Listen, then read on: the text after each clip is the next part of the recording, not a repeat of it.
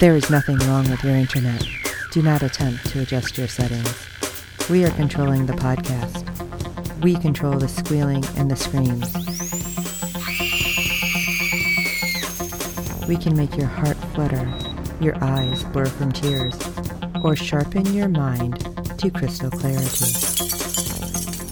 For the next hour, sit back. We are in control of what you hear. We repeat, there is nothing wrong with your settings. You are about to experience the awe and mystery known as the female mind. You are now entering the Fangirl Zone. Things are only impossible until they're not. Welcome to the Captain's Chair, a podcast on all shows in the Star Trek universe on the Fangirl Zone. I'm Chief Engineer Steve, and joining me on this mission into the unknown is... Sean Fangirl S. You sure you're not Cyber Sean? Or Replicant Sean? I cannot expose what I am at this time. Whoa, okay. Control. Control. Okay, Cyber Sean. This is Redshirt David. Tonight we'll be discussing episode 1 of season 2 of Star Trek Picard. Or is it Picard? It's Picard. I was like, pecan, what? Pecan. Well, we do know we're getting at least 3 seasons of Picard, so Yay. That is definitely good news, especially if Terry Matalas is involved in both of them, which I do believe he will be. I was so excited when I was looking up a character on IMDb. I'm like, season 3? Did they give us a date? No, I was super excited though. Yes. I've been laying on the butter to Terry. You're a genius, good. dude. You're a genius. Love you, man. Come on our podcast. Yeah, He is right. still the nicest guy. I did actually interview him once for Press Room. He is so sweet. Aw. Aw, he is. He's so nice. Anyway. There's another name to drop, Dave. Okay. Sean's already interviewed you once, so let's... God damn it. Like, you got my business card, Terry. Give us a call. Oh my goodness. Shall we do the little synopsis for episode 1, which is way better synopsis than we've gotten for some of our shows in the past. Good grief. Episode 1, The Stargazer. Starfleet must once again call on the legendary Jean-Luc Picard after members of his former crew, Cristobal Rios, 7 of 9, Rafi Musica, and Dr. Agnes. I would do it so good. Girardi. I don't know. I screwed up her name. If you pronounce it drunken Girardi, it's fine. Yeah. As they discover an anomaly in space that threatens the galaxy. Because, Really? hey, everything threatens the galaxy, apparently. How small is this galaxy anyway? Like from one end of my street to the other? I still love, there was something that went out, a meme, it's like, how come they all showed up and they're all the same way, like up? It's like, you're in space, you don't have any point of reference. How is it some of them aren't showing up like upside down compared to the other Now I want to see that on screen. I'm just throwing that out there. They use stellar cartography. That's how I use stellar cartography. This is an app for it. Just go to the Google App Store. You can get it. That's easy. awesome. It is awesome.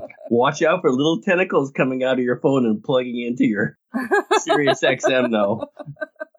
Why So, don't a you take group- us away, Dave? I will. I don't know where we're going, but follow me. A group of Starfleet officers are making their way through the corridors of the ship, all casual and stuff, smoking cigarettes, which has been boarded by hostile forces, taking the turbo lift to the ship's bridge. Once there, they find the Borg technology interfacing with the ship's systems and attacking the bridge crew. Jean-Luc Picard calls for the ship to activate its auto-destruct, and it counts down to 0. He finds himself facing a Borg queen. And I know who it is. 48 hours earlier at Chateau Picard. I hope everyone's bought a bottle of Chateau Picard, by the way. You guys ever have one? No. You can really get one? Yes! Are you kidding? Shut. I gotta get one now. You can get it on the internet, you know that thing. And they also have it at my local package store, so awesome. It's very good. It's very good. Picard goes through the vineyards with his dog, number 1, to the tune of Time Is On My Side on the record player, as automated grape pickers pick through the fruit to be made into his family's wine. And it is good. I'm telling you guys, it's easy to get. Laris, his Romulan housekeeper, oversees the boxing and labeling of the fresh bottles. Housekeeper? Ugh. Come on, I'm man. just saying, that was like cheating, the way they're harvesting and bottling and labeling. I'm like, what is that? Yeah. I wanted to see them shipping it out using a transporter. Just go poof, and there it goes. Right to someone's living room. Yes, the new bottle's here, honey. Later that evening, the two toast in a number of Earth languages, and Picard remarks on how the day was easily his favorite of the year. The end of the season, a confirmation of hard work well done. Laris concedes that was one way to look at it, and Picard asks her why. Laris replies on a Romulan phrase, which Picard is able to translate as "seize the day, for we know nothing of tomorrow." Wow, clever Romulans. Jeez. I wonder if we did something like that on Earth. Yeah, we did.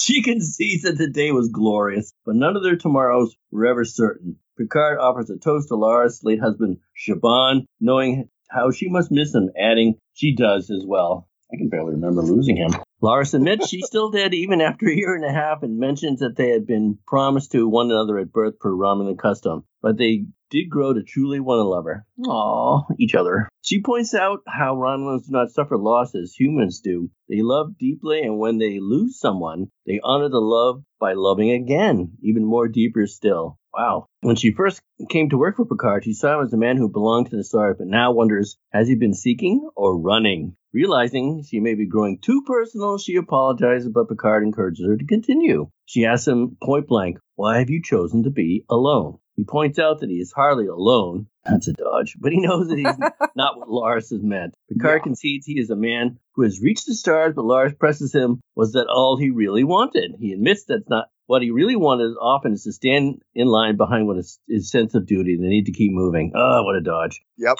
Yeah. Leaning closer to him, Laris asks what his heart would do if he suddenly decided to stop there and now. Oh boy, I wrote a note on that. Oh, there it is. Oh, yes. I wrote in capital letters, "Kiss her, JL." Yes. He leans forward as to kiss her, but hesitates. She notes it was late and had a speech to give the following day before rising to leave. Come on, Jean-Luc. God. Yep. He had the perfect opportunity. And you could tell it as soon as they sat down. Yep. It was even before I found out that Javon had died a year and a half ago. It was like, year and a half. It was telegraphed. I mean, he's literally breathing on her chin. And if you're that close to me and you're in this moment, at this point, it's like, I think this would be the time. Speaking of the time, if he's some type of replicant and she wants to kiss, how is he not going to be? That's right. How is he not going to be the last Picard? How do they fix that? That's a good question. Because this can't stand. This cannot stand. I'm drawing the line in the Picard sand right now. I don't know how they're going to fix that, but I have a feeling this is something we're going to have to watch going forward. That's interesting. I just assumed it was going to be he was going to adopt Elnor. And that's here, that's your name. Look, honey, I got you a son. Yeah, thanks. I don't know. Well, we all know who's going to come into the season later on. Brent Spiner. Yeah. So there might be something to that. Okay, just throwing that out there. What, here we saved this in case you needed it? Yes. Oh my god, that's going to be so weird if that conversation happens. Or there could be some family. Okay, for the G-rated version will be some family DNA that's kept in storage, because of course they save everything in the future. Right. We have a seed storage place up in the cold Antarctic, so why not have DNA? Shaped like a giant banana. Yeah. Oh my god, stop it. Okay, I might have to tap out. Oh my god, you guys are killing me. It's a legitimate question. I mean, it's like the Stargirl. We do Stargirl, and it's like, when are we going to learn who the real father is, and is she a legacy character? And this applies here. I know, but this is it going to be the last offspring, or what? Or is there a future? And hello, Laris. This totally took a right turn. Turn left, Donna. Turn left. If we start seeing a lot of X's and Y's in the background, wink, wink. Right. Alone with his thoughts, Picard finds himself in his mind's eye, alternating between his younger self and his current self, entering the grass cupola. See that, Steve? I could pronounce cupola. On the roof of the house, broken at present, intact in his past, and hearing the voice of his mother, Yvette, behind him. She calls him her little Magellan. That's my French accent. And the young Jean-Luc comments that he could have sailed off to the edge of the world. Yvette tells him that Paris was just a transport away. And while his father Maurice rooted around in the dirt and his brother Robert was at school, they could create their own world there, clearing out the vines and painting the windows. That's so sweet. I really liked her. Jean-Luc asks if that means his parents could fight less, and if Yvette's face falls. Oh, that's sad. Who could believe Jean-Luc Picard's parents actually had that much difficulty with each other? Right. You think perfect guy, perfect past? Nope. In the present, Picard stands in the ruins of the greenhouse, holding up a piece of glass with a rose painted on it, and begins experiencing traumatic flashbacks from a moment before turning to that memory. Did you guys notice during the beginning of the episode when they put Jerry Ryan's name on the credit, that rose floats by the piece of broken glass with? Right, yes. Yeah. Put that in the bank, too. Yep. Okay. Yvette assures him that, of course, they would fight less, but if he should hear them shouting to remember how tiny their voices were from up there. Look up at the stars, Jean-Luc, she tells him. Look up. As the President Picard does so, the view pulls back from a distance away from Earth as the USS Avalon detects a strange spatial anomaly. I wonder what class that ship that was. Was that a Voyager class? I couldn't tell because the thing got spun over like it was in the washing machine. Right, yeah.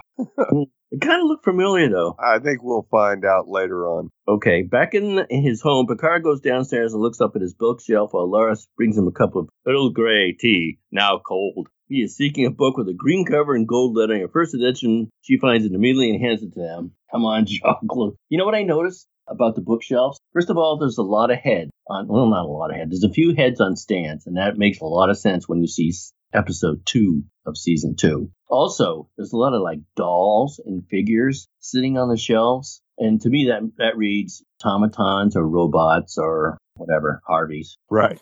So he tries to, what, no feedback? You guys don't like that theory? I was just, no, I mean, that's a really good theory. Like that it like is telegraphing what's coming. Whereas Thank you. I was just Sean. thinking, oh, this is just like him collecting stuff, only it's way neater than my stuff. Yeah. I got so much stuff. With my piles of stuff everywhere. He tries to explain about what occurred that previous season, but Lars chalks up to him being himself. Ouch. He assures her nothing. Yeah. He assures her nothing is to change, but Lars feels it is too late for that. That going forward, things would be awkward between them. She felt too old to be awkward. Damn you, Jean-Luc. Yes.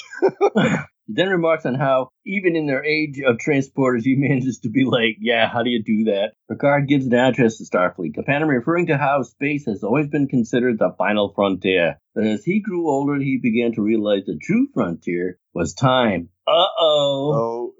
Make a note of that. Yep. In command, as in life, one did in crisis often weigh less heavily than one wished they had done. What could have been? Time offered many opportunities, but rarely second chances. As step forward went, he wanted to acknowledge the first Romulan cadet at the Academy, Elnor, standing in front of him. There were so many great human moments in this episode. Yes. It was so missing last year. It was so cold. Now they're like cheering each other and they're friends and happy. I love that. And as Picard said, may you all go boldly into the future, freed from the shackles of the past. Ding, ding, ding. Yep. He continued, as he claims to stand before them as the last Picard. Well, I already spoiled that, but I don't think he's going to be the last Picard. Nope. I mean, that was very specific to say. Be like, hello, Starfleet, and all of you cadets. I'm the rest of my lineage. It's like, thanks? You know how many young ladies in that crowd are like, oh, no, you don't. That's not Kirk. Hey, it happens. Come on. He wasn't the horn dog. It was Riker. Was like all over everything. That doesn't say they don't want to volunteer. Remember Indiana Jones when the girl was in the front row with a message on her eyelid? Yeah. Yeah, it happens. He notes how his ancestors had contributed to exploration on Earth and in the early solar system, but chooses to leave them with the words of his mother, who had not been an explorer. As a boy, she would point up to the sky and say, look up, Jean-Luc, and let's see what's out there. Meanwhile, aboard La Sienna, a band of pirates searched the cargo for hold for 7 of 9, who is armed only with a wrench. Come on, 7. Feeling movement nearby, she swings the wrench only to go through one of the Cristobal Rios' holograms. Emmett, who tells her in Spanish that something is going on outside. 7 tells her she's a little occupied at the moment, to which Emmett shrugs off and moves off. One of the pirates calls 7 to show them her ugly Borg face. That made me mad. Are you seriously, dude? I'm just thinking, really ugly Borg face. Are we looking at the same person? I know. Like, what? Yeah. Time to vaporize that dude. She manages to disarm and knock out the speaker, who finds himself under the fire from another. Taking cover, Seven decides to another attack, telling them that the medical supplies they were trying to steal belong to the Fenris Rangers. Their answer is more gunfire, and Seven takes cover and asking Emmett for help. He proves to be something of a distraction, even dramatically yawning as one of the pirates shoots through him and points out that he was helpless. Seven, while pummeling another pirate, disengages the holograph safety protocols, allowing Emmett to tussle with the pirate shooting through him. She could actually have a whole crew of Emmets or whatever if she wanted. Yeah. I'm just trying to figure out why, after you shot through him the first time, did you keep continue? doing it? Yeah, keep doing it. Hey, this thing isn't working. Yeah. No, we find out Jerry Ryan had said in an interview that Seven got rid of all the other Rioses and only kept Emmett. Darn it. Emmett doesn't sound very Spanish, though. No. As Emmy tosses the pirate to the deck, Seven charges at her and tackles her over the railing and spilling onto the lower deck, which is always awesome. A million times, but awesome. Seven thanks Emmett for his help, and he acknowledges with a silly salute. Mon Capitan. Tying the pirates up, Seven beams them off the ship into space, where they collapse upon themselves into an ice cube. I'm kidding. They probably went to jail. Emmett remarks on how the humans continue to act with fear at the sight of her Borg implants. Hashtag not ugly. Seven expresses regret at merging the holographic program and wonders if there was a way to disable the therapeutic plugins. Emmett assures he won't hear it from him. She finds her phaser and holster still in the captain's chair. Shouldn't that be hanging off that sexy hip of her? Oops. Yeah. And that's what Emmett reported outside. He had detected a spatial distortion with tachyon fluctuations and a large spike in Hawking radiation. None of that got my attention until he said Hawking radiation. Yes. Yep. And brings it up screen. What the hell is that? Seven wonders as she stares at the anomaly growing on screen. On the planet Raritan 4 in the Beta Quadrant, Dr. Soji Asha proposes a toast to her table mates in both Federation Standard and the local language. Hey, Steve. Yeah. I almost gave this 4 out of 5 sexy Sojis, by the way. Yes. Since the ban on synthetics had been lifted, she has been traveling for more than a year, noting that trust could not be built through an interpreter, but through words spoken from the heart. True connection can only be forged when the heart is spoken, she concludes, the local tongue to the approval of the table. You know what rhymes with spoken? What? Broken. Nearby at the bar counter, a visibly drunk Dr. Girardi remarks on how Soji had run one subroutine on making toast and was suddenly the belle of the ball. A man approaches her and offers I like her her drunk. yes, and offers her hand and begins remarking on how hands could have created such a wonder. Thinking perhaps Girardi was a synth or being one himself. Yeah, I think like, in the credits, okay. he's noticed a handsome Delton. That's his credit. Yeah. Really? Yep. Girardi recognizes it as an attempt at flirting and remarks on how her relationship lasted less than a year, including being cleared of murdering her previous boyfriend under alien-induced psychosis. Just saying. Yeah. Not something you usually open with. Just saying. Yeah. Yeah. Especially when you're drunk and like, Maybe you hold the crazy in until after a first date. yeah, a little pillow talk. Suddenly, her communicator goes off, much to her relief. Rios, on the other end, is confused, saying that never speak to me again was the last thing Girardi had said to her. Soji walks along with Girardi, relieved to get a break, jokingly worried that she'd have to break into a medley of Delton folk songs. She was able to hear that Rios had called Girardi away when Soji would remain to continue being charmingly diplomatic. Okay, this is going to be a little gross, but I think... Oh, no. Well, nah, they won't go there. But I think Soji could have the love child between Oh my god. Picard and Laris. Thanks, Soji. Thanks. Is that too out there? That's out If there, you all right. can only see my face right now. Oh, send a picture. When Girardi clarifies that by hear, she meant eavesdrop with her super robot hearing. Soji points out that Girardi had asked her to monitor any potential drunk hailing incidents, so she applied that to drunk answering as well. Hey, I Good guess that's thing. easier than drunk dialing. Yes. Girardi thinks this is an exploitation of a technicality and promises to call as soon as she knows they'll be back. Soji wonders if Girardi will be able to work with Rios, and Girardi admits that the idea made more sense when they were back on Earth. Soji admits she would never say I told you so, but points out Rios' new job has a lot of pressure. I bet so. I just want to say, if this is the only time we see Soji until, like, the end, that's kind of BS. Yes. I don't think so. She'll be back as the love child vessel. Wait a minute. Oh, my gosh. USS Soji. What if we have seen her in this episode and Dave, you were wrong, and we just didn't see her face later? Another possibility. No. It says 7. It switched to her. It didn't say Soji. That was the countdown. Tinfoil hat theory engaged. Girardi asks how it could be before beaming back up to the ship, a Starfleet ship, and Rios is in uniform of a Starfleet captain. Yay. He ordered... Oh, really? Yay. Yes. Just the way you said that. Yeah. He orders helmsman Kimmy to set a course as quick as possible without flying into a sun, and orders Lieutenant U-turn. I like that Engagement plan. He then explains to Girardi that a subspace anomaly has been detected and Starfleet is ordering them to investigate. He admits he needs Girardi's help, and she remarks that was kind of him. Kimmy reports the course is set. Dale Rios orders in Spanish for make it so as he lights a cigar. Since when has that been allowed on the bridge? He kind of reminds me, what was the name of the captain on Jaws?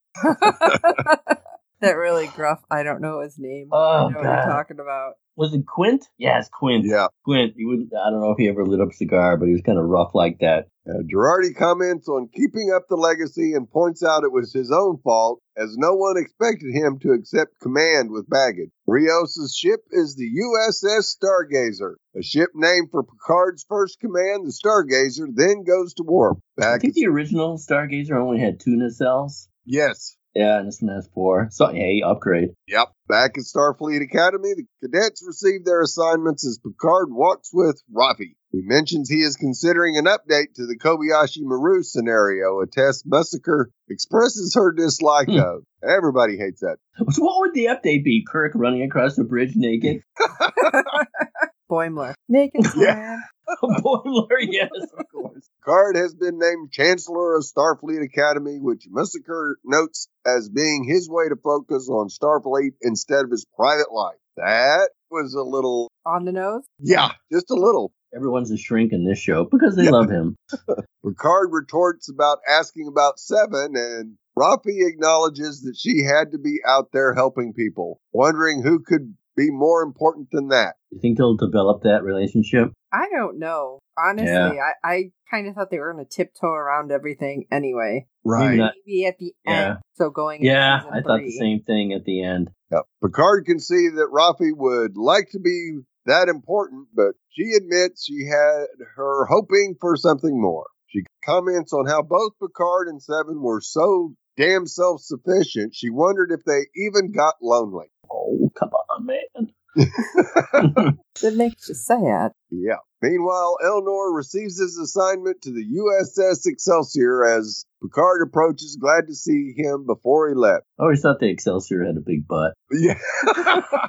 Every time I hear it, all I think of is Stanley, though. Yes, Excelsior. He's excited about his future in Starfleet, but worries about his excitement may be affecting his study. Picard offers him a quote from the book he had found, Spock's memoir, The Many and the One, about the challenges he faced as the first Vulcan in Starfleet. Exhilaration enhances the absorption of knowledge. Really now. Yeah, well, okay. In other words, Picard concludes, live a little, as he hands Elnor the book. Oh, yeah. So get romance in your life, I was Jean-Luc. going to say, there's studies that show you study better after, a little boom, chicka, so, maybe he's telling Elnor, hey, there's some hot chicks here, man. Don't do what I did.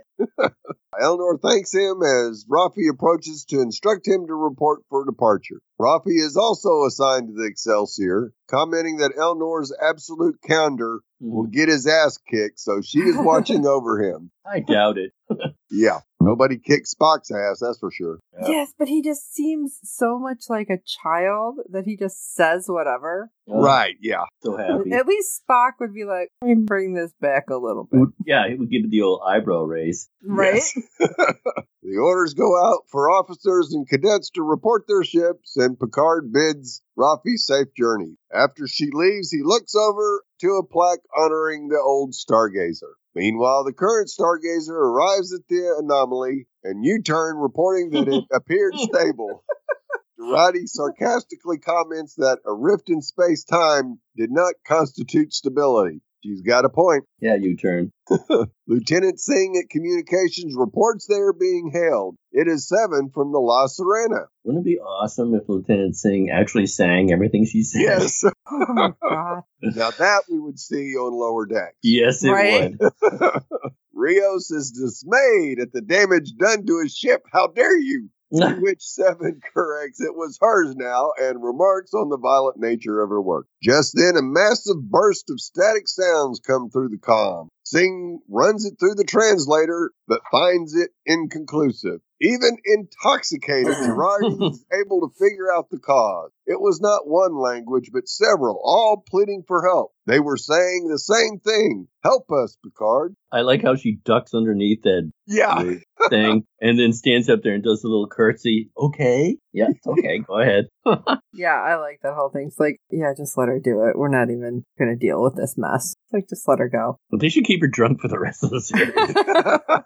She may end up that way. We never know. Give that girl some hooch. Picard beams to the Forward Avenue Historic District in Los Angeles, entering a bar at address number 10. Inside, we see Guinan is looking over her drink when she hears him enter, thinking she will need a cup of hot Earl Grey, or Earl Grey hot, excuse me.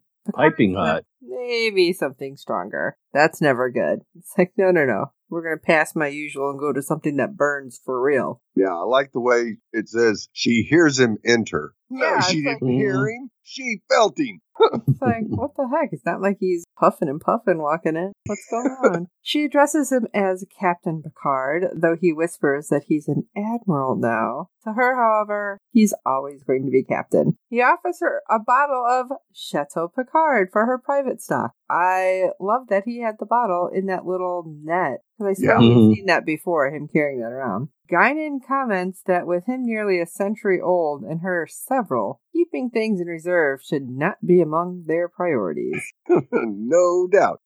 He points out that and this is where I'm going to screw up because I never knew how to say it, her alienness, right? I don't know. You mean El-Orient? El-Orians? Oh, okay. El-Orient. That makes more sense. It just doesn't look like the way it's spelled, I guess. But they age slower than humans, but Guinan clarifies that it's only if they choose to. Given how most humans feel about their mortality, she tries to keep up. Which I loved that they explained it that way, because now you don't have a bunch of people going, but she's not supposed to look like that, or wasting a ton of money on special effects. Yep. But a simple sentence made it all good. Guinan can see that he's not here to reminisce about the old days, but there must be new troubles. So what's the what is basically what I was waiting for her to say. Because she's been with him through countless disasters and has not seen him look quite as he is now. Then corrects herself and says, as she's grabbing a bottle of Sarian brandy, as the wine isn't going to cut it. God, it doesn't. Say these. Picard explains he has loved before, sometimes quite deeply, but Guinan thinks it was only with those with whom he would only be with temporarily, so he knew it would never basically take root, which I don't remember there being a whole lot of... No, there wasn't. I'm like, am I missing something? I mean, I know I didn't watch it quite as religiously. Okay, so I feel better, because I'm like, what? What am I missing here? Oh, of his romances? Yeah. There was that one episode that was like an alternate timeline. He was always in a blue uniform and he never made it to command, even though he wanted to. And someone told him, like, yeah, sure, someday. And he had a girlfriend at Starfleet Academy who wanted him to do better, but he broke it off with her, too. I'm like, well, first strikeout. And of course, there's always Beverly Crusher. Well, that one I remember. Oh, and then, what was her name from the... the archaeologist. The Love Planet. Yeah. Oh, wait. When he had I loved her. That weird shirt that had, like, that hairy chest exposed, that part. Right. Oh, yes. Yeah. Yeah, that's what I remember. Oh, my God. Anyway, he asked if she takes him for the fearful sort, and she acknowledges that he has done many brave things of a kind. Wow, that sounded like a backhanded compliment to me. Picard laments that particular ship has sailed, and he watched it leave. And of course, at this point, Guinan's like, that's ridiculous. Saying that it's too late is just crazy. I love it, because it's like, you got plenty of time, Guinan. Quite sure about Jean-Luc. I mean, he's enhanced, so he'll be around for a little bit. Enhanced. Sorry. Enhanced.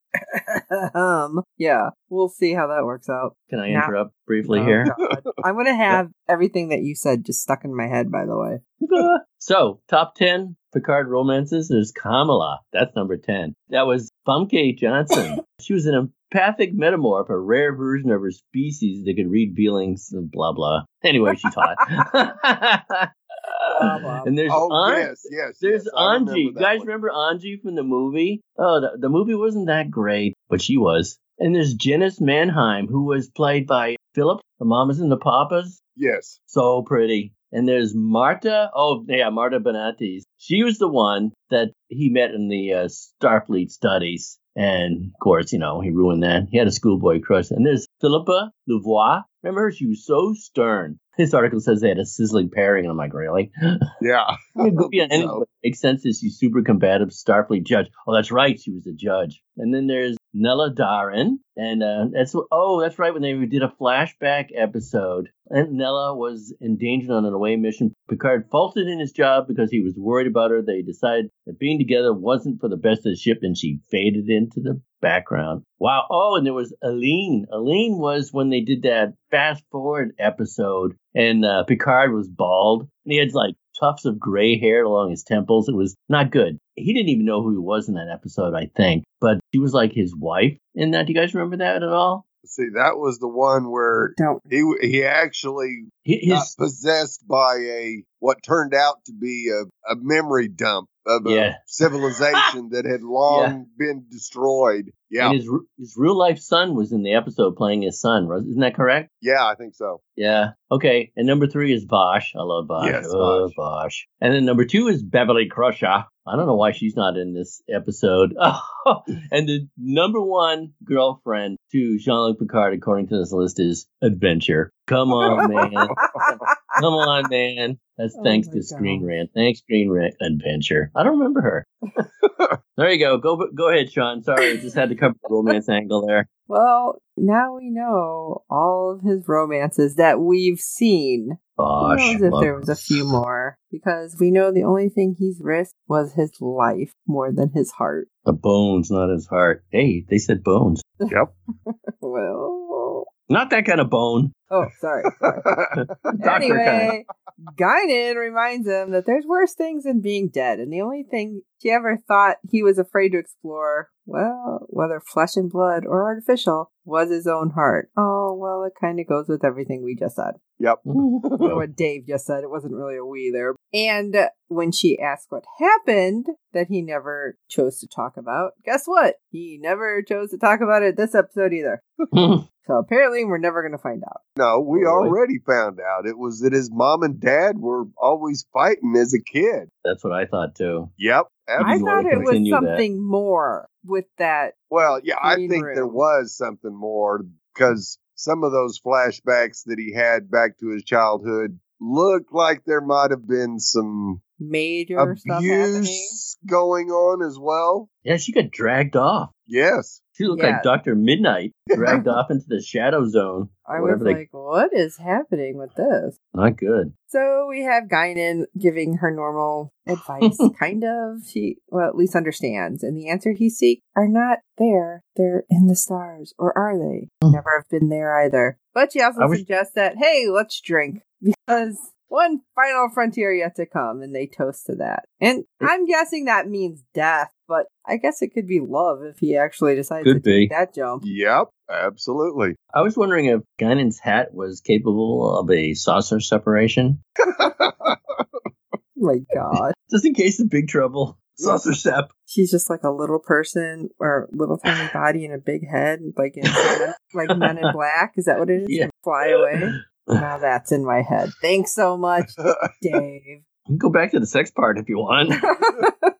How about we go back to Chateau Picard? Because we get a visit from Fleet Admiral Sally Whitley, who apologizes for dropping in, but there's a sensitive matter at hand. Oh, great. This could only be good. Because, hey, we've encountered something unique in space, and we wanted to get your eyes on it. Again, nothing but good things could happen here. Yeah. Is this in the Easter egg section, the Admiral? No. No. Okay, we'll bring it up right now. It's April Grace. So. It's April Grace, who was on 5 episodes of The Next Generation and 1 episode of, what was it? Deep Space Nine? I think it might have been Deep Space Nine. Okay. Yeah, that's so cool. I'm so glad they keep bringing back. How would you like to work on Star Trek again? And F, yeah, I would. Hell yes. I love that they're doing this, and like it's not necessarily like somebody who was like front and center. Right. Yeah. So yeah, I need some more of that. Show me the cash. I will be on next. Picard gently, of course, is protesting. Oh, there's more qualified people than me. And then Whitley explains, but much stuff's happening. And all right, bottom line it for you. It's a distorted broadcast that's coming out of there, and it's saying, help us, Picard. So, yeah, you need to come and check some stuff out. Which I feel like that would be the last person you'd want to send then. I don't know. Looking at what he's done in the past, like, maybe you don't send him there. Yeah. Maybe it's just me. But Whitley explains that the transmission falls under Article 15, an entreaty to join the Federation, and apparently they only want to speak to Picard about it. That's a little wide. Yeah, real wide. Yeah. Yeah, as soon as that happened, I'm like, that's the red flag to me. Right? I was like, wait a minute. No, this can't go well if they're asking for Picard. Somebody's got a grudge to I 100% take agree. out. You say grudge? Yes. I'm just like, this is not good. Not good. And when she holds out the comm badge, I love how he reluctantly accepts it. Yeah, that's in quotes because really, I know. Just like, bye, let's go. Yeah. Give me that girlfriend. Out of here. Yeah, because Laris returns and all she gets to see is the shuttle leaving. It's like, you didn't even close the doors, dude. You're like, okay, reluctantly, my butt. But he ran. Well, at least they'll always have Paris. In my head, I literally heard, I'm going on an adventure. It's like you see the end of, the back end of the shuttle. And then next thing we know, we see the shuttle come out of warp. I didn't know the shuttles can go that far in warp because I'm assuming it's not super close to Earth. But hey, they're next to the Stargazer. And Picard is pleasantly surprised to see Seven waiting for him as well. So they walk the corridors and I love the crew. Just like, attention. Damn well better. Yes. I'm like, wow, they're supposed to come to attention that far out. And I did actually ask my husband, not that he was in military, but he was in police for a little while. And when he was at the academy, he pretty much said, when you're at the academy, if you see any officers, like, you have to, like, jump to attention like that. Yeah. So I thought that was kind of funny. I'm like, wow, you're not even close. It's like, wow, well, pay attention. You I can would believe be this. in so much trouble because I don't pay attention to anything. Just go bleep, bleep, bleep, bleep, bleep. We have Picard, of course, impressed with the new Stargazer, because who wouldn't be? But Seven, well, apparently isn't, because she's reticent, because it was based on research from The Artifact, the derelict Borg cube held by the Romulans that were the bad guys last season. But hey, we're just so cool about everything, even though Starfleet's still afraid of everything Borg. She just sounded a little resentful. I have a tinfoil hat theory about that. Take it away. Okay. We should be sponsored by Reynolds Wrap at this point. Yeah, seriously. So, how do they penetrate the defensive mechanisms, the shields of the Stargazer so easily? Because they're using Borg technology. What are you doing? Exactly. They have a back door. They have a back door. I mean, I guess they assumed they were never going to pop up again, but... This is, they're using them. They're like, oh, this will be good for us. Ah, crap. Right? Yeah. It's like, oh, oops. No. Who would have thought this could ever happen? I know. Where'd they come from? And Seven's sitting there going, Told you. Yeah. But when they arrive on the bridge, Rios calls Admiral on the bridge, and of course the whole crew jumps up. I was waiting for one of them to fall over the way they jump up so fast. A little comedy for me. Picard remarks that it's certainly sleeker than the old Stargazer was. And hey, they got refits, and it's younger than they look, unlike himself. What's going on? And what was it? I thought it was a little too dark. It was sleeker, yeah, but is that too dark? It's not exactly cheerful. I swear everything looks dark on these shows anymore. It's like, can you turn the lighting up a little, please? surprised I'm not tripping over everything. No wonder Girardi had to duck under that thing. Well, Girardi, of course, is still hungover, and she's talking about, oh, Luke, you look positively positronic. It's like, oh, don't. Please don't start flirting, because this is getting weird. You're already drunk and things are weird. Stop it. But Picard asks Rios for a status update, because he's got to jump right into everything Captain-like. And Picard decides, well, I need to do this. Let's do this. Do I need your permission? Does he really? Because when he orders hailing frequencies, was anybody going to stop Picard from doing anything? No. Yeah, I didn't think so either. I'm like, yeah, right, because Rios is going to be like, I'm the captain of this ship, Admiral. Oh, wait. Yeah. Yeah. That wasn't happening. But hey, they try hailing the anomaly, and there's no reply. So they try again, only for a legion of voices to speak his name. Now, I'm looking at this, and immediately I'm thinking, this is bad. This is Borg. How does nobody else notice this? Yes. It's that, or all of a sudden, hell's opening and something's coming through. But they're just like, oh, this is fine. This is normal. It's war. I saw that and think, wow, there's a bat signal in the future.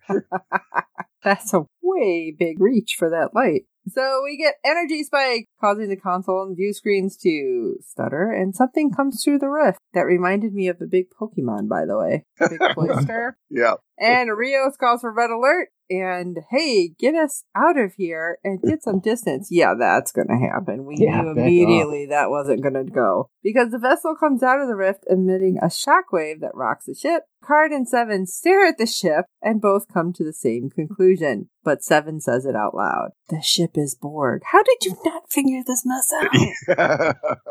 Well, it didn't look like a cube. No, it wasn't a cube, but you could tell it was definitely Borg. I kind of felt it when they were like, help us, Picard. I'm like, oh, that's Borg. Where are they coming from? Who's left? Yep. And they're like, let's go check it out. No, this is what happens in horror movies. This is why people die. Why? They go to look in the cellar? Yeah, run upstairs instead of out the front door. Yeah, that sort of thing. So, two things. Yes, that's right. That ship has something akin to female anatomy. I'm sorry. That is true. Because never mind. You can bleep this out too, Steve, because it opens up. And I forgot what the other thing was. Oh, wait, yeah. No, you know what? In comparison to Discovery, Steve and I cover, the kinetic energy of this is so electric. I'm like, I'm sitting there at the edge of my seat because this is so exciting. The stakes are obviously so dire, and the involvement of you already know from their past what their involvement is with the Borg, and you're just like, it's a lump in your throat because these guys know what they're doing as far as writing going. Do you guys agree? Oh, absolutely. Yes. Okay, thanks. Yeah. Oh, I'm sorry. Did you want us to expand? Well, you could have expanded on it, but that's okay. Well, it was just yes. Like, that was an emphatic yes. We were excited that you brought that up. It's very okay. Thank you, then. I'll grab the pom-poms next time. Be like, go, Dave, go. And come on. Okay. I'm just going to set my phaser to you-know-what. The ships arrive to join the Stargazer, including Mustakar on the Excelsior, who informs Rios they are already there to assist. That became one of the biggest things on the internet was to find the ship. You can go to YouTube, and there's plenty of recaps out there. It's like, this is this ship, this is this ship, this is this ship. You can see a Grissom class, the Excelsior class. I mean, on and on. It's pretty obviously the writers geeked out on this part, too. Oh, yeah. So Rios lays out the situation, and they were at the tip of the spear. Picard was the ranking officer, and the devil is calling your name and asks what to do. Picard admits he doesn't know, thanks, thinking that what was out there could be the point of history turns. Yeah, I got that right. Seven reminds him that the Borg assimilate, not asked to be assimilated. Good point. Girardi thinks caution is warranted, but everything about the situation is pretty unique. The Borg, they know, have all been wiped out. Rios thinks it stands to reason that they would change tactic. Yeah, wiped out, huh? Yeah, I'm thinking no. Yeah, from future? They came back in the past? That's a possibility. Oh my gosh, they're going to rewrite everything. With a certain number. Well, of course they are. Of course they are. So Seven agrees, thinking they would resort to deception to achieve victory if it came to that. If they were wrong, Girardi warns they would be depriving the Federation of an ally, something Picard concurs with. Wow, who thinks of that? Yeah. 7 is incredulous, pointing out, well, certainly not 7. 7 is incredulous, pointing out that the Borg had wiped out entire species and killed and assimilated billions, including her parents, but not people from liquid space. Yeah. What was that, species 8472? Something like that. Something like that. If she's wrong that they destroy a Borg ship, but if she's right, they did nothing that could spell the end of the Federation. Well, just then Commander Moshe calls Rios to the bridge, saying reports in song, reports that the ship is hailing them. The Borg are adamant there is no more time, exclamation point, and seeking to begin negotiations immediately with Picard alone. Picard asks how they propose to do so, and they respond they will send an emissary, their queen. Wow. Rios is adamant he is not allowing the Borg onto his ship and broadcasts the fleet to raise shields. Moshe detects a single transport signal and attempts to beam on board, but Rios orders fire held as they couldn't get through the shields. 7 urges them to open fire. I love her. Yes. Just shoot. Start shooting now. Shoot, shoot, shoot. Did I say shoot? Shoot. Rio opened the channel, calling the Borg ship to cease its transport attempt or it would be fired upon. The Borg activates its cutting beam in response, allowing the transport to penetrate their shields. Moshe reports it is heading directly to the bridge. And that's where my theory comes in, that since they use Borg technology on that ship, backdoor. Yep. I thought Rios you kind of orders said that. Oh. Hmm? Did I just assume that? I thought she What? said that something. Or maybe 7 was saying, hello. Yes, Borg- yes. Borg 7 parts. was, yep. 7 was not happy that they were using Borg parts and Yeah. technology because it opens up vulnerability. Suckers. Rio orders his bridge crew to arm himself and admonishes Moshe for not to fire prematurely. He was the bridge hothead. On Yeah. Discovery, everybody's a hothead. Throughout the ship, the crew arms themselves as Rios orders security teams to the bridge. Don't they have phaser rifles? Yes. And Yeah, then and where were they stored? Just in the hallway? You see them grabbing stuff. It's like, shouldn't that be somewhere, I don't know, more secure?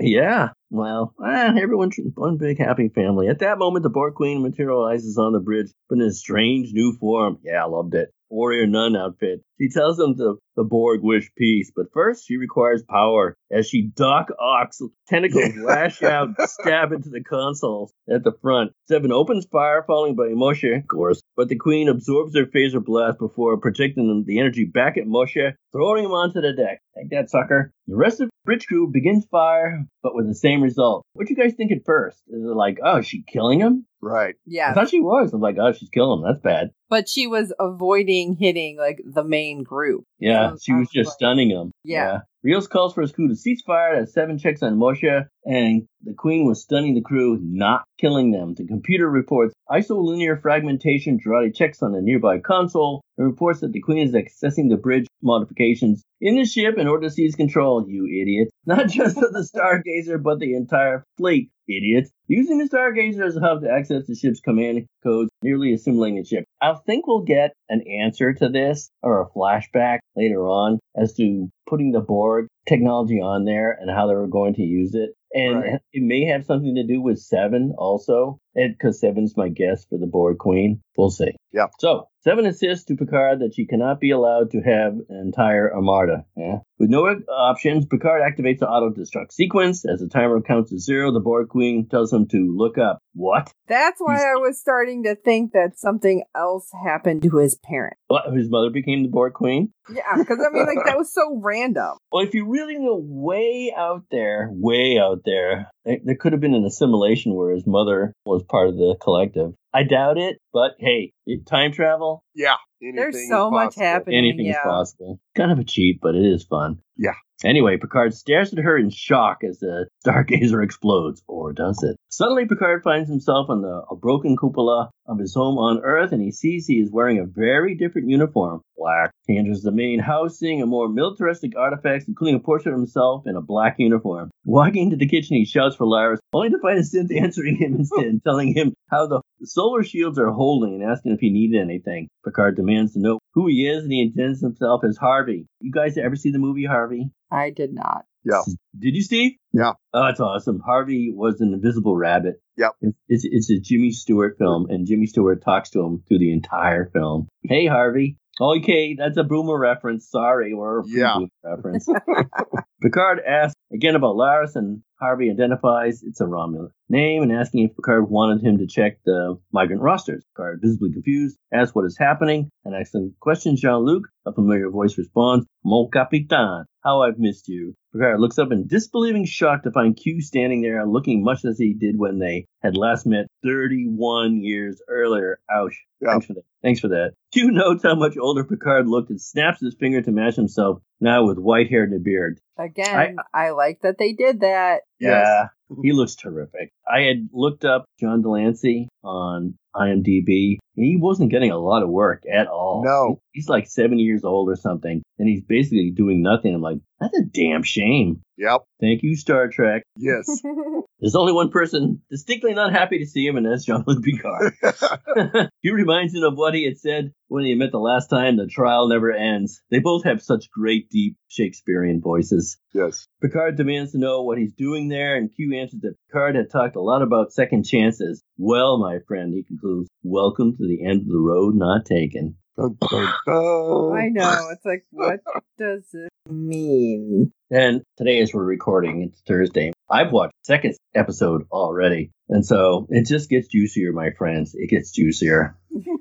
Of course it does. It's sorry an ale. Q in it. Yeah. There's going to be a whole bunch of wibbly wobbly timey wimey stuff going on. I hope so. Big surprise. Big surprise. I'm just saying. The world Picard knew doesn't exist. Yeah. Oh, we've seen that At least before. for a while. It may return at the end. It may not. In the original Star Trek series, which is one of the more classic ones they ever did, they all get thrown back in time to the 1930s. And Bones is the first one to go back. I'm so stupid I can't remember the name of the episode. But Jackie Collins is in it, and Bones falls in love with her. And spoiler alert, she has to die. Otherwise, the United States becomes like a Nazi authoritarian society. Right. So this picks up in kind of like the same thing. Yep. See that one, Sean? Does not sound familiar, but it does at the same time, if that makes sense. It's like, I feel like I know it, but I can't really wrap my head around. Someone has to look it up. My dear friend, I'll send you a link.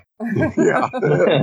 As season premieres go, Star Trek Picard Season 2 debut, The Stargazer, is a banger. If anyone had any doubts that this episode was going to be exciting and different than what was expected, it feels like this episode was silence the haters. Boy, I hope so. I don't think I saw it. It's better. I didn't see any haters out there. Shut the F up. Yeah. Don't make me use my particular phaser on you. With an utterly familiar Star Trek-y feeling and fantastic and complex new plot, Picard Season 2 feels like the Star Trek The Next Generation sequel everyone was hoping for. And that means we're going to get a lot of Easter eggs and references to the entire Star Trek franchise. In some ways, The Stargazer plays out like a short Trek feature film, which means there is a lot of packed into an episode that you might have missed. Yeah, probably. Here are all the Easter eggs and references we caught, including a few that might have nothing to do with Star Trek. Red alert, everyone. I love the red alert. I don't know why that's not on my phone. Yeah. The red alert graphic crap out of your wife? Yeah. Yes. Yes. Thank you, Sean. Thank you. Are you having another beer?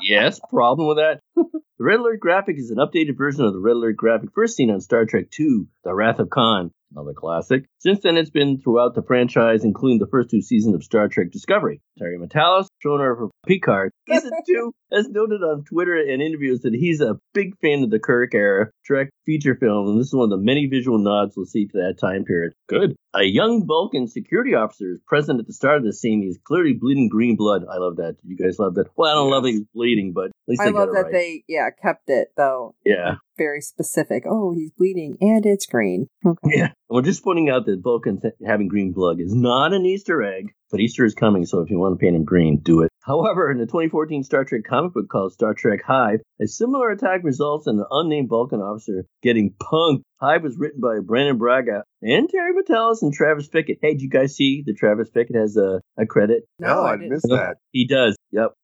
I'm gonna ask my buddy Tear Bear about that. Not going to touch that. Okay, wait. You better tag me if you call him Tear Bear. Tear Bear. Hey, Tear Bear.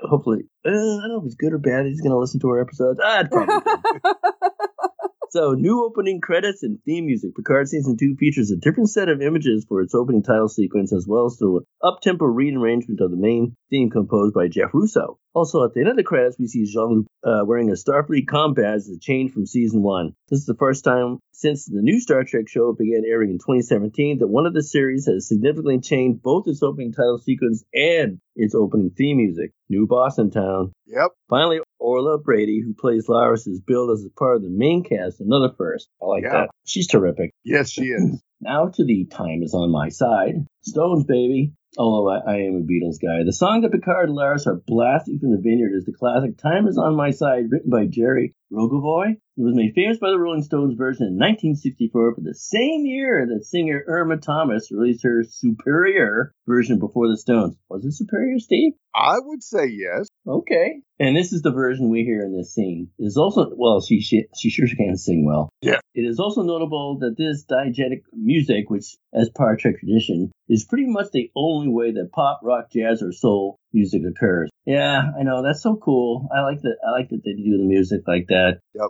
It's also a tradition in showrunner Terry Matalas' previous series, 12 Monkeys, in which various pop, rock, and soul songs feature in the narrative, but also always in the diegetic version, meaning the characters hear the music too. I know, that's awesome. He must be a big fan of vinyl, because it's always vinyl. Yes. And there's something about vinyl because it's a disc that's turning, like time turns or a clock turns or a golden spiral.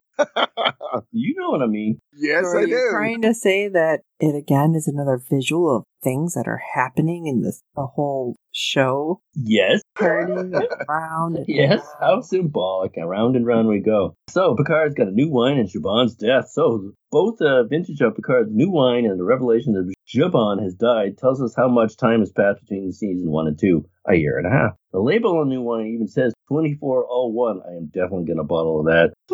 So we're a full year into the 25th century of the Star Trek timeline. That's interesting. Yep. Laris mentioned that she and Zhaban were promised to each other at birth. I don't know if we're getting to it, but I love his nickname for her. This echoes a Vulcan tradition of Borothal, first introduced in the original series episode Time Amok. Boy, was that famous. Yep. References to Picard family in the flashback in which we see a very young Jean-Luc Picard. Was he wearing a beret or a different? No, he wasn't wearing a beret. No. It was like a little gangster hat. Yeah. Like a Tam O'Shanter or something. His mother makes a reference to his father and his brother. She mentioned Jean-Luc's brother toils away at school, which seems to imply that Robert is much older than Jean-Luc. No, almost nothing about Jean-Luc's father, other than he was possibly an old-fashioned tyrant, apparently. Yep. But this episode, what a shame. But this episode, however, there's a new suggestion of something darker. During one of the transition in the episode, we see the entire local source in which the pulls back even more. The visuality recalls that the opening of Star Trek The Next Generation during the first 2 seasons. That was pretty interesting. Yep. And then we get the return of the Akira class, which I wondered about earlier. The USS Avalon appears to be an Akira class ship.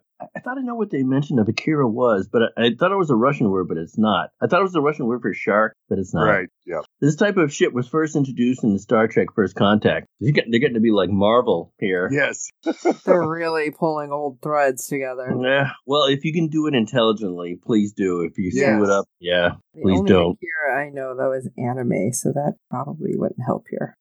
So, a little Enterprise C&D talk. As glimpsed in the first few promo photos, Picard's study clearly has a model of the U.S. Enterprise NCC 1701C, which appears to be one of the models from the conference room on Enterprise E, made famous for one scene in Star Trek First Contact. Oh, it was one of my favorite scenes. Yes. Oh, you broke your little ship. In that film, Picard threw a hissy fit in the room and smashed some glass protecting those models, which prompted Lily to say, "You broke your little ship." Which makes me wonder, really? You used glass? Shouldn't it be just like, well, he guess he's old-fashioned. Whether or not this is the same model of the Enterprise C isn't clear. On top of that, in a later scene, we see the famous painting from Picard's ready room, this one of the Enterprise D, which we saw throughout The Next Generation. How did Picard get this one? Did he retrieve from the wreckage of D after it crashed in Star Trek Generations? We just don't know. Yeah, he had it beamed up. Yep.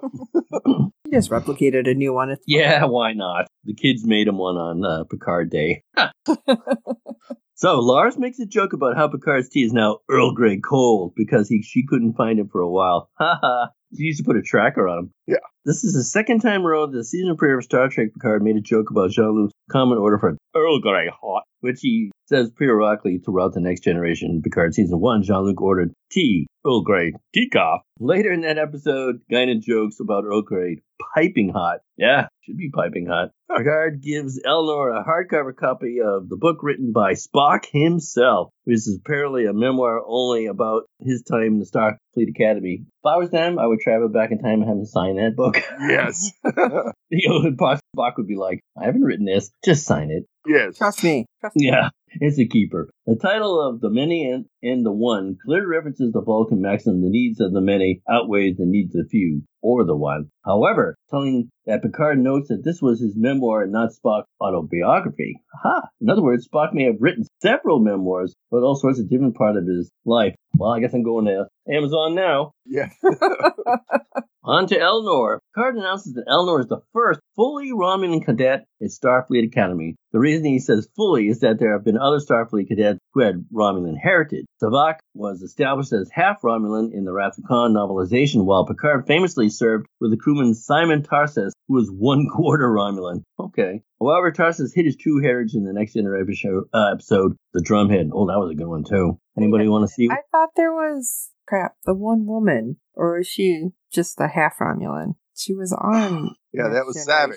Oh, okay. I was thinking. No. I thought Savick was Vulcan. Yeah. Well, Savick was half Romulan in the movies. She was half Romulan, half Vulcan? Savick? Yeah.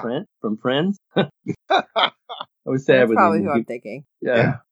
The second Savick. Yeah. Oh, okay. So let's see what's out there. Jean-Luc reveals that his mother was the person who gave him the phrase, let's see what's out there. The reference is the last moment of the Next Generation debut encounter at Farpoint, where Picard says, let's see what's out there. Engage. Rio's holograms merge. So, Seven says she never should have merged Rio's holograms. The reference to Picard Season 1, in which there were several different holograms of Rio's, all serving different functions: engineer, tactical officer, hospitality, and so on. Now it appears all those holos have been fused into one hologram. Emmett, who would do that? Are you out of your mind? It's like Seven just doesn't like to interface with more than one or two people, so even holograms, no. Nope. So, the reference to tachyons as a way to foreshadow space-time rips is old hat for Star Trek. However, referencing Hawking radiation is somewhat new for Star Trek radiation. That's what got my phaser going. Yes. In Star Trek Discovery 1, a Hawking radiation firewall was used on the USS Glenn as part of its spore drive. However, in the series 12 Monkeys, the concept of Hawking radiation is also a telltale sign of time travel, and it's mentioned frequently. Love it. Yes. The showrunner of Picard Season 2 is Terry Bear Mentalis. Showrunner of the Sci-Fi Channel 12 Monkeys reboot, and that's the only 12 Monkeys Easter egg you'll get this season on Picard. Is it? No, I doubt it. And that's not the only. That's not what I read. I know. That's not what it said. Oh, thank you, Steve. Can we go on to Raritan 4? Yep, and another 12 Monkeys reference. The planet Girardi and Soji are visiting our Raritan 4. Grown. This is a reference to the Raritan National Laboratory in Sci-Fi's 12 Monkeys. The Raritan Lab was the home of Project Splinter, which made time travel possible in that universe. Ha! Take that, doubters. Yes. Speaking of Deltans, nobody was. As the nice bald people from Soji and Girardi were hanging out were Deltans. This is Ilia species from Star Trek The Motion Picture. Deltans had famously strong pheromones which humans found hard to resist. Not me. However, in this scene, Girardi is drunk, so maybe she's immune. Yeah, right. Meanwhile, Soji is a sense of totally immune. That guy's like striking out. Who's left? Yes. So we also learned that Girardi didn't go to space jail. Dr. Girardi mentioned she was cleared of murdering her previous boyfriend due to alien-induced temporary insanity. And it could have been a turn-on for that guy. Oh, yeah. Really? This references Picard Season 1, in which we learned that Commodore O had brainwashed Girardi with a mind meld, which led her to killing Bruce Maddox. Guess what, people? I just saw Commodore O again on TV. She's on Berlin Station. Nice. You guys watch Berlin Station at all? No. Yeah, it's a spy drama that's on Epic.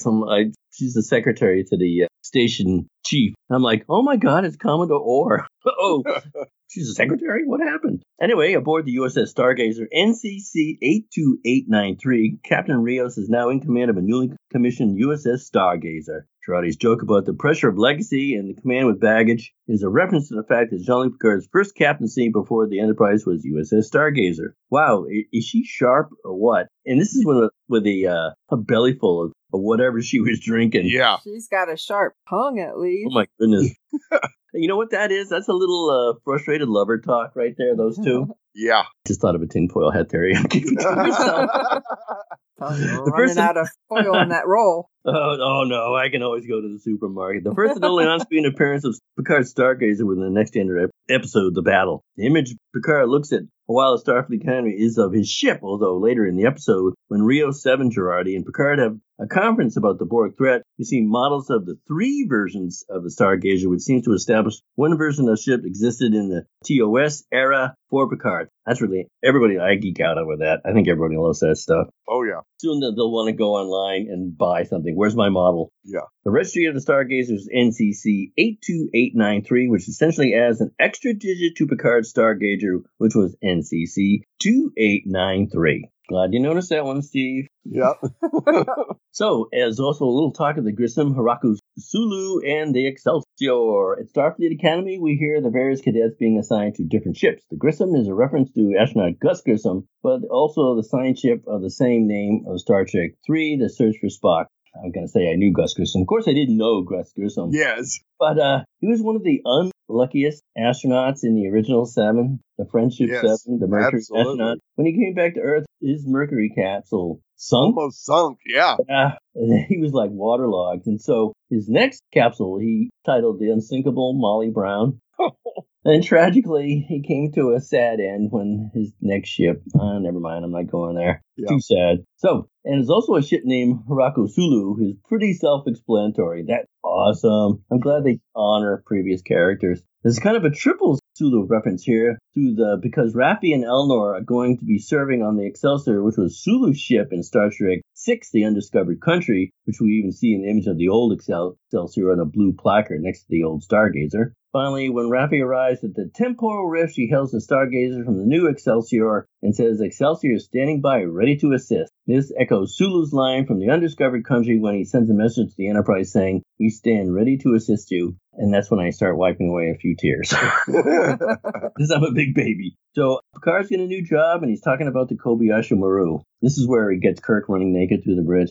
Although it seems Jean-Luc is still retired, he is now in Chancellor of Starfleet Academy. That's fitting. He mentions to Ralph he wants to update the Kobayashi Maru, which of course references to Star Trek II Wrath of Khan, in which we learn the Kobayashi Maru was an unbeatable test designed to make cadets face a no-win scenario. Is Picard planning to make this test even worse? How could it be even worse?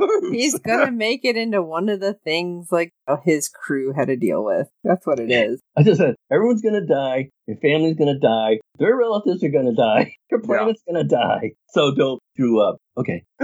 Anyway, Guinan's got a new 10 Forward, although it's not made explicitly clear the address for Guinan's new bar is 10 Forward Street. Wow, I didn't get that. Yeah, well, we didn't quite catch the street sign. Oh, the bar appears to be called 10 Forward as a reference to the bar aboard Enterprise D in the Next Generation. In the TNG bar, that was also called 10 Forward because it was on deck 10 of the ship facing forward. Was that in San Francisco? I assume so. Yes. Because isn't I assume so Starfleet Academy supposed to be? Right. Yeah. Okay. That'd be cool. So we get a little insight into El Orion's age. Picard mentions that El Orion's age very slowly, but Guinan corrects him saying, only if we choose to. This means that Guinan can appear to be older if she wants to. This echoes a similar moment when Q at the end of the episode, where he alters his appearance to be closer to Jean-Luc's current age. It's kind of a burn. Yeah. Although he did look pretty convincing. I don't know if it was as good as Luke Skywalker. Yeah, I'm saying no. I would say no also, yeah. Guinan decides that she and Picard are going to drink Saurian brandy. Hooch. This is OG Star Trek space booze that goes all the way back to the original series, most notably The Enemy Within. Oh, really? Yeah. You're drinking booze and the enemy within? I wonder why. There are worse things than being dead. Guinan tells Picard there are worse things than being dead, better than anybody. This is not so subtle a reference to Picard having been assimilated by the Borg. Wow, everyone's getting a burn to the old guy. Leave the old guy alone. So when Picard comes into the bridge of the Stargazer, we hear the familiar nautical bosun whistle. Thank God. Yep.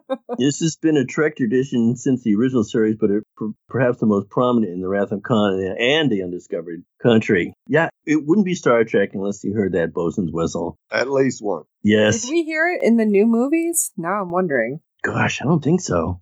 I don't think so. Not since Star Trek 19, we haven't. Okay. So, anyone feeling positively positronic? Agnes Girardi says to John Luke, well, mister, I think you're positively positronic. Oh, please stay drunk through the entire series.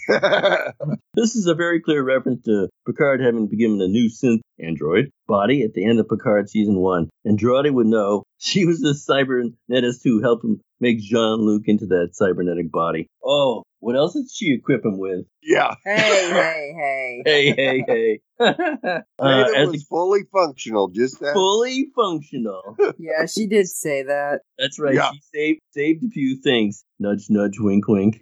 Oh my gosh. Stop. Why, is this a family show? Is this a family show? As the crew debate whether or not to take the Borg up on their offer to join the Federation, which is a leap, Girardi notes that Borg we know have been effectively disseminated, functionally hobbled. This referenced several things at once. First, Picard, the defeated the Borg in First Contact, which certainly slowed them down. Second, in the Next Generation, we were given an impression that Hugh's individuality had severed Barry's rogue Borg from the collective. True. Third, Admiral Janeway's time travel stunt destroyed the Borg transwarp hub in the Voyager finale Endgame. Finally, Picard Season 1 certainly made it seem like Borg cubes could be taken offline by a botched assimilation of a few individuals. Basically, taken together, all these pieces of information tell us the same thing. Each of these defeats has functionally hobbled the Borg.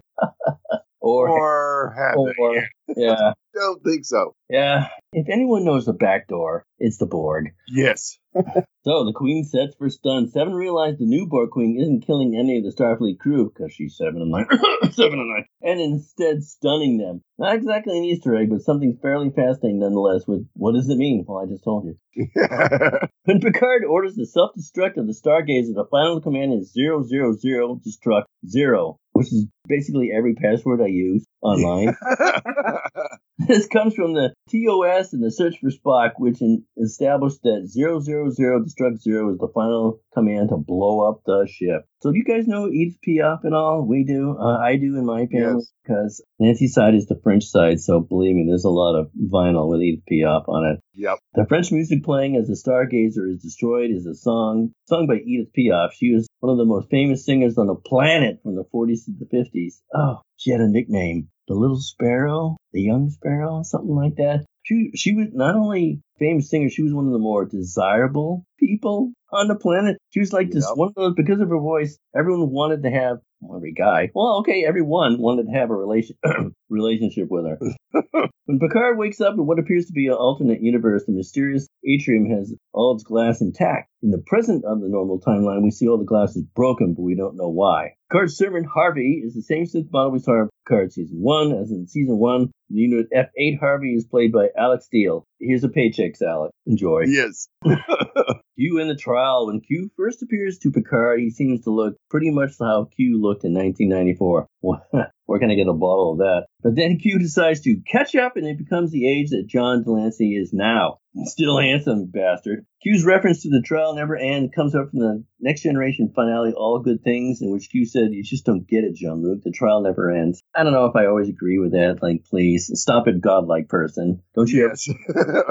Basically, Q still has humanity on trial and his basic savagery, making Picard Season 2 effectively a direct sequel to both Encounter at Firepoint and All Good Things. Is that tired to you guys, or is it clever? What, bringing Q back to do the same thing? Yeah, or? saying the trial never ends. Well, if it never ends, it never ends. Right. So even if there's no resolution to this season, then if it never ends, I'm like, come on, man. Right. Do you love it or do you hate it? Or is it somewhere in between? I still think there's more to it than just that. Yeah. Is Yeah, why I I like it.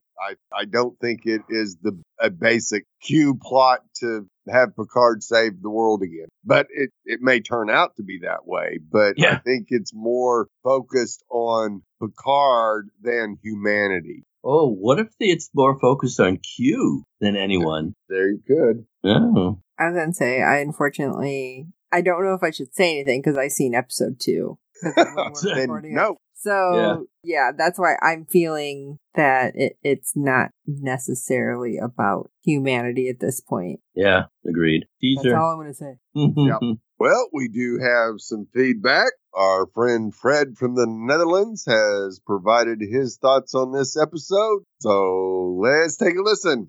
Hello, Steve and Dave. This is Fred from the Netherlands with some feedback for Star Trek Picard Season 2, Episode 1. Very nice that this series is back. I immediately liked it better than Star Trek Discovery, which is also running, of course. And I gave it an 8 on IMDb. Actually, I have more feeling of 8.5. So why not giving it a 9? Well, perhaps saving these high notes for episodes to come. Starting the episode with the nice connection between Laris and Picard, but he keeps it away. I really wonder if when the series ends, they will end up together and he will see that he does need a more intense connection, although his age. I found it a little weak that he just went to Guinan for consulting about these matters, about his personality, about relationships, etc. On the other hand, if you have questions and you have somebody like that, it's of course Guinan he would go to. I hope she will play a bigger role than just this in the series. And it's not just a cameo. I always, like probably most everybody, love the facial expression possibilities Whoopi Goldberg has. So nice, so recognizable. Her age doesn't matter in that. Then about the aging aspect of Q and Guinan, I think they did it nicely on one hand. So what do? So Q adapted. He started young and he was very quickly adapted to Jean-Luc's age. Nicely done. But also in Guinan, where she adapted herself as well to the surroundings, more or less, although her species grows very slowly old. And I think we can expect something like that for Data as well. Well, it's a way to get these old people, or older people, into this series, but it's a bit of a trope. On the other hand, what do? So, at least they explain it instead of saying nothing about it. A bit confusing that the rogue captain, pirate captain, Rios suddenly is a full Starfleet captain on the Stargazer. Okay, this is also being explained, etc. And of course, one of his other iterations is still working with 7 of 9. When they meet the Borg Queen, of course, the discussion starts between shoot to kill, like 7 says, and first have a discussion, like in Discovery, as well with the DMA, like in all Star Trek probably. Okay, besides all my little criticism points, still an 8 out of 10. I really liked it. Okay, that was all for now. Greetings, all the best, Fred from the Netherlands. Well, thank you very much for your wonderful feedback, Fred. Thanks, I looked up the Netherlands. I just did a Google search, and it's shaped like a Borg cube. Catch up, Fred. There's a new shape now. You need a new ship, buddy. Good feedback, of course. Yeah, I think we all agreed that they pulled off the looks of Q and Guinan pretty well. I mean, we kind of cringed when we saw the young Q because it wasn't as good as we've seen, but it didn't last long enough to where you could really zoom in on it to see all the flaws. So doesn't matter. Yeah, we have Q back. That's the important thing. At least he's not standing outside like Luke Skywalker and getting his hair blown in the wind like, oh my God, how'd they do that? Right. And it was quick. It was quick. Yeah. Yes. It's like, bam, and then explained. So that's what I said earlier. I really like the fact that happened that way. Does Q take upon a humanoid form just for us? Or does he really look like that? I kind of doubt it. I mean, if he's that like a super superior being, why would he look like a human? Right. I think it's only the, for us. Yeah, because wasn't there the one episode where Yeah, like, Corbin Benson sticks his head through the shuttle and goes, "Ooh, what's this?" Right. But then at one point he's like, I was the light post and I was the chair or whatever. Like when they were talking about what all the different Q Collective had been previously. Right. Yeah, I've been a light post. And yeah, it was amazing to see that Picard season 2 has started off so well that we hope it continues to just get better and better. And I think it will with Terry at the helm. Yeah, with time travel, it's going to be a double switch. There's going to be a back and forth, like a boomerang that you don't expect. There has to be. Absolutely. And Terry's one of the best at doing that. So yeah, we are excited for the rest of this season and season 3 for all that matter as well, because I really think this is going to feel more like Star Trek than Discovery, at least. Now, I still have my fingers crossed with Strange New World. I think that will feel more like Star Trek as well. The teaser for that did it come out today or yesterday? Yes, I think it did come out today. Yeah, a little underwhelming, but not bad. Still exciting. I love the musical score, and it's just a tease. Call back to the Kirk light tunic. Yes. Well, Fred, we once again thank you for your feedback and looking forward to hearing your thoughts again in the future episode. Thanks, Fred. Well, we'd love to hear your thoughts on each and every episode this season. Our deadline for feedback is 10 p.m. Eastern every Friday during the season. You can send your feedback via email or audio to contact us at fangirlzone.com. And don't forget to go to www.fangirlzone.com and click on the contact link where you can find all the ways to get a hold of us through all of our social media. And there's a lot. If you want to talk to us via Twitter when this is going down every Thursday, you can go to @SalyerSteve, @TheReal_ID_Dave, which maybe he needs to change that to Redshirt Dave. Yeah, maybe so. @Jetta528 or @FGZ Podcast. And tell us all of your thoughts about what's going on screen. I was trying not to do that because I know not everybody watches at the same time. Yeah, but now that we're going to be on here talking about it, I'm going to do it. I'm going to talk about it because, oh my God, there's so much stuff happening. Okay, sorry. Okay. I was just going to say, tell us where you got your phaser set to. Is there such a thing as bummed? I got my phaser set to stunning. Whoa. Please or review sarcastic. I mean, either way. Snarky. It's a full snark. I don't know what that tastes like. Please review and rate us on iTunes. Good ratings and reviews help other fans of the show find us, as there are a lot of Star Trek Picard podcasts out there. Tell your friends, and I hope you like our podcast, and don't forget to check out the other great Fangirl Zone podcast. The second episode is on March 10th and is entitled Penance. So until then, remember, I'm Sean Fangirl and I will one day have a commission. Aw. This is Chief Engineer Steve. There you are. I've been looking everywhere for you with a cup of what is now definitely Earl Grey cold. Out. This is Redshirt Dave, and I put Laris's statement, "Where is the heart after all this constant motion?" into the Universal Translator. You know what she's really saying? It's not the meat, it's the motion. I love you, big ears. God.